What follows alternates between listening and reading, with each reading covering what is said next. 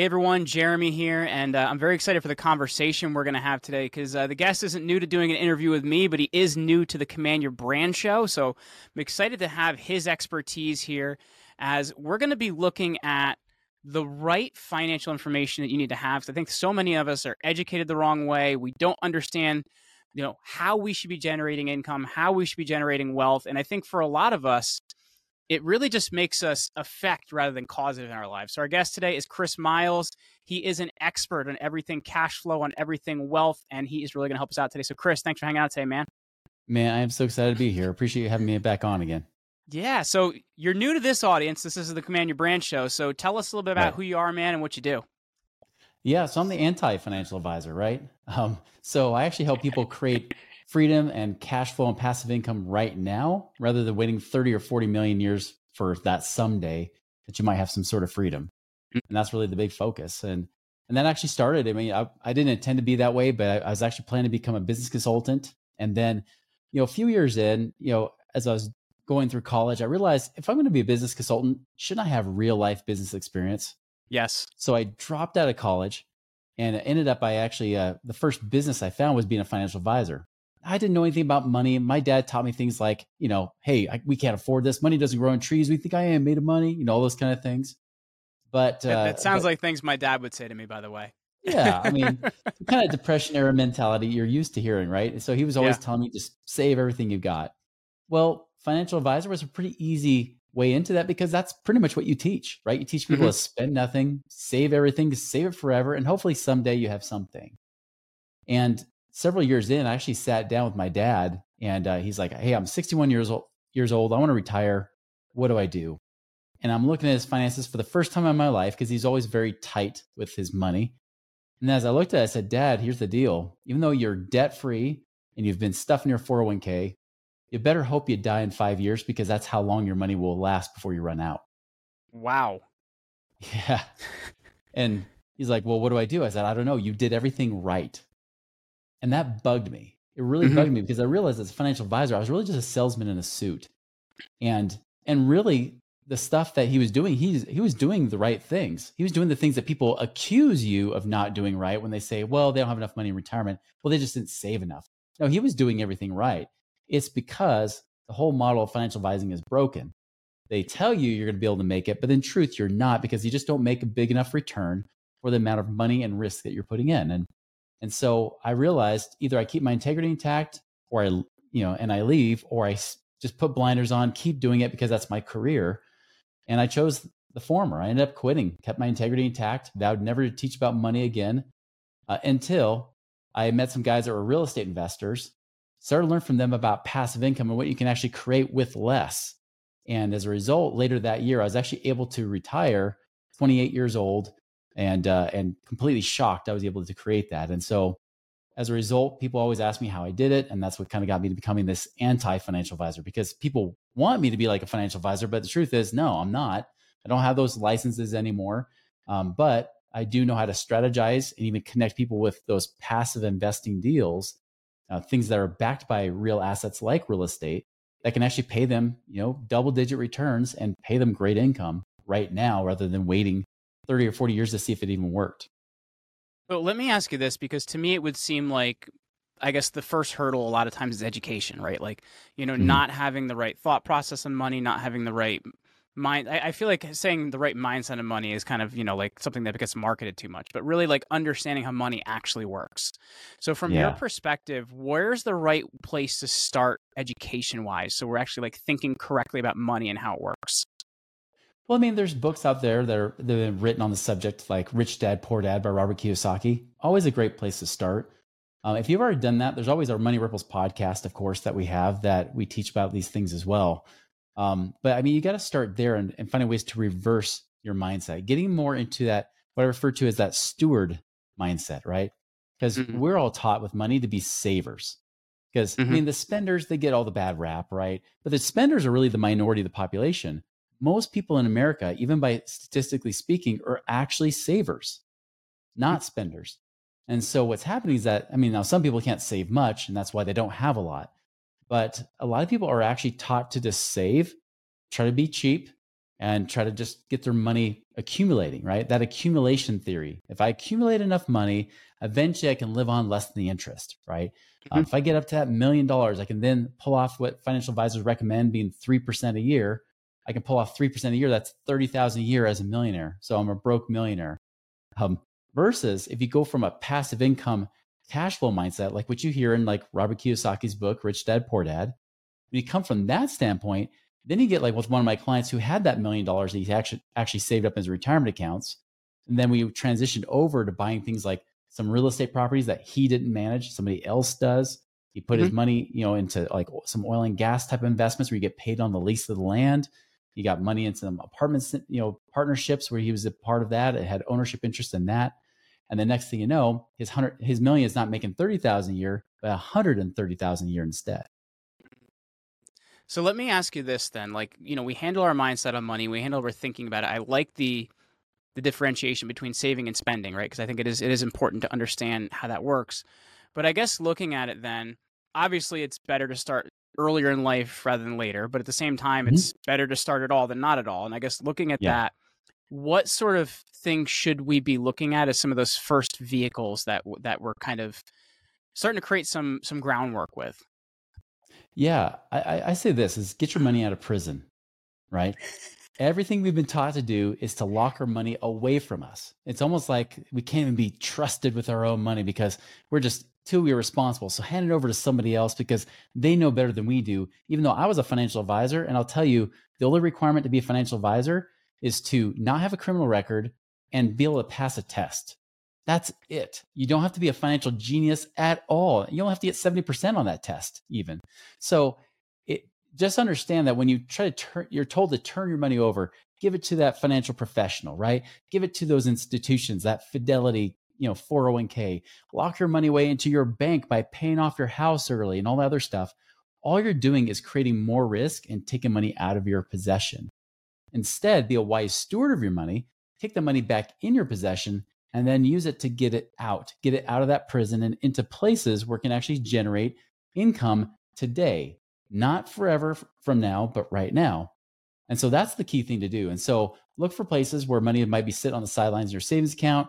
Are you stuffing money in a 401k? Maybe stop putting all that extra money in the 401k. And by the way, the match hardly even makes up for the bad performance of those 401k funds that do worse than the stock market. So most of the time when people say, I get that match does diddly squat because you have crappy funds that you have to choose from. So well, that's what I look at. I helped my dad a number of years ago when he like cashed out his IRA and everything because he retired. So it was an IRA versus a Roth IRA where, the Roth IRA is tax-free when it goes in, and a regular IRA, you get the taxes at the end. Man, you don't make a whole lot of money on your IRA after they tax you. No, you really don't. Yeah, I mean, so even if it's a Roth, I mean, like the Roth, they put all these little rules and limits on it, so you can't really accumulate very much in there very fast. I mean, that's the thing. Government-sponsored type of programs, those retirement plans, although they're supposed to help take the responsibility away from the government, so they have to keep paying Social Security. Still, people have to go back to Social Security because the money the places you're putting your money in the stock market, mutual funds specifically, just isn't making you enough money so that you have that freedom, and then you need the government to live on. So you're just living this life of scarcity and lack, delay, procrastination. It's bad. And by the way, Fidelity, their stats say that only 1.5%, 750,000 of their clients have at least $1 million saved up with the baby boomers and the Gen Xers like myself. I mean, that's pretty scary statistics. I mean, imagine if you had a business that had, only 15 people out of 1,000 that gave you a 5-star review. Would you want to go with that company? I mean, come on. You wouldn't be in business very long, man. No, but those financial companies, man, they could put so many billions of dollars marketing to you that this is the way. Paying those financial advisors to tell you this is the only path. That's where you got to liberate yourself, break free of those chains, and get somewhere that's actually been proven to work, like what we're talking about here with this alternative investment place. So let me ask you this then. So you take control of your money, look at all the places that it shouldn't be, where it's out of your control. So then what are, I guess, some of the best places to start looking at where to put it? Like, what are the right type of, and I'm sure they're different depending on what age you are, right? Like, I'm sure different investments based on like where you are in life matter too. But like, where should you start looking at putting these things? Like, what are the right type of places to look? Yeah, I mean, a great place to look. I mean, I talk about real assets, right? And I talk a lot about real estate, but don't think of real estate like what most people do, which is I'm buying a property in my backyard, right? I'm buying it in my town, and then I have to go and clean up after the tenants, the toilets, and the trash and all that kind of stuff. That's not what I'm talking about here when I talk about investing in real estate. Now, you could own a property like that client that had $1 million that bought a couple of duplexes, but he's not managing the property. He had a company help him find the property in another state. He lives in California, but these properties are out in the Southeast.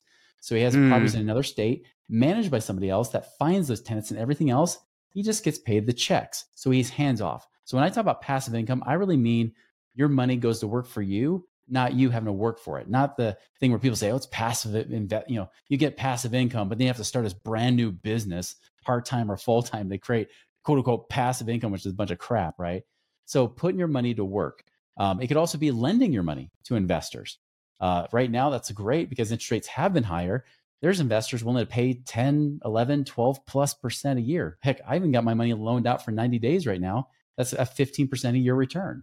And so I have that money out, and then he uses it, pays me back that money with interest.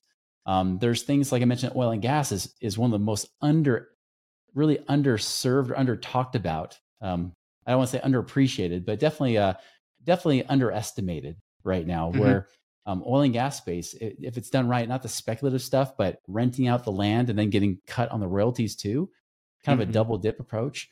Man, I've had clients, I made 8% on my deal last year, but I had clients that made 35% on a different deal. So, there's so many options there. I even do partnerships. I have a partnership where I invested $250,000 and it's currently paying me $7,500 a month. And I'm just reinvesting that to get that compounding faster, where that'll probably be about $15,000 a month in the next year and a half. So, that's the kind of thing I talk about, is getting your money to do more versus if I had that $250,000 getting paid 3% from my financial advisor, I'm like, wow, I just made $7,500 a year, where now I'm making $7,500 a month. That's the difference. So those are the kind of places to look, but just be careful, because I would say the vast majority of people out there don't know what they're doing. The real estate investors, they might have been okay because they've started in 2017. And of course, everybody made money in real estate the last 5-6 years, but now it's a different story. So you want people with good experience, good focus there. They've been through the Great Recession. They've come out of it okay. Those kind of people are the ones that I like to invest with, and that's why even with our one-on-one clients, we even have like a membership where we have we give them access to people like I've invested with, or people I've known that have that kind of experience. So let me ask you this then. I guess looking at that, is there like a requisite number in your opinion of different things you should be invested in? Because at the same time, I think going all in one area is really not smart. But I guess looking at it, in your opinion, is there a minimum number of places we need to be in order to be, I guess, safer in some way? It really kind of depends on the money you're starting with. Definitely the bigger the money, the more I have people diversify. If I get somebody who only has maybe a few $100,000 to start, and that's usually kind of the lower end of where our clients have cash to access, we might do a combination of maybe buying 1 or 2 rentals, and then of course, maybe have a fund or something like that, where, it might be a fund that's being used to lend to real estate investors. So there's some diversification within that fund already, and that kind of helps diversify you a little bit more. And I don't mean real estate investment trust, like a REIT fund that your financial advisor offers. I mean like a fund where they're actually actively lending this money or using it for real estate investing, that kind of stuff. And in terms of that as well, the economy has kind of been in really weird shape, Chris. Things have been interesting, but we're not in a recession, but we're sort of in a recession. And I guess looking at that, do strategies change when the economy changes, or how do you look at that? They do. They actually really do. It's not in a bad way necessarily, but that's the great thing, is that you have a variety. Like for example, right now, investing in apartment complexes is kind of a hard game, even for my, some of my contacts that I know they've been investing in 20+ years in apartments. They're saying, hey, I'm not finding anything good right now. I'm not raising any capital or any money to borrow from investors. Where self-storage, same thing. That's kind of almost the point of making a comeback. So you can invest in self-storage, which is great. Usually in most recessions, it's recession resistant, not recession proof. But again, the conditions have to be right. That's why I say lending right now is great. Oil and gas is poised to actually start skyrocketing to make even better returns than what we've made in the last few years. So it just depends. There are different markets, different conditions. And that's why it's so important to, to have that community and have that ability to keep your finger on the pulse and know what's going on. Because, clients that talked to me 3-4 years ago, we were talking about buying rental properties where right now you're making half the returns, half the cash flow on those rental properties because of higher interest rates, right? So it changes. It does shift and change, but the good news is there's almost always something you could be investing in. It just depends on the moment. Yeah, and I think like corporate real estate too is kind of in a lot of trouble right now, even since like working has changed and stuff like that. Do you think that's going to be a segment that comes back, or how do you feel about like commercial real estate? Eventually, yeah, it's got to crash and burn a little harder right now, or get to the point of fire sales. The real question is 2024, 2025, if the banks will actually refinance them or not. If they don't, you're going to see all kinds of craziness. And I'll tell you, that's where there could be opportunity, because during the Great Depression, you guys have heard John F. Kennedy, of course, right? His dad, Joseph Kennedy, he actually was worth $4 million in 1929 during the crash of the stock market. But in 1935, 6 years later, he was worth $100 million because commercial real estate crashed in New York City and he gobbled it up. He went from bootlegging, which didn't work anymore because they legalized it again, all of a sudden to now doing commercial real estate, and made literally tens of millions of dollars doing that. So there's great opportunity in those kind of things. The key is, of course, again, you want to be with trusted people that have been vetted, places where you're safe. And heck, there's even strategies we teach where you can store money in places to make 5% return a year tax free. Just let the money sit there and grow and do its thing if there's nothing to invest in. But there's all kinds of ways to make money off of this. And looking at that, for you, I'm curious, do you have any like personal rules for how you decide what's a good investment and what's a bad investment? I actually walked past, I think it was actually Fidelity the other day, and they had a sign in the window for certificates of deposit, and you could get like 1%, baby.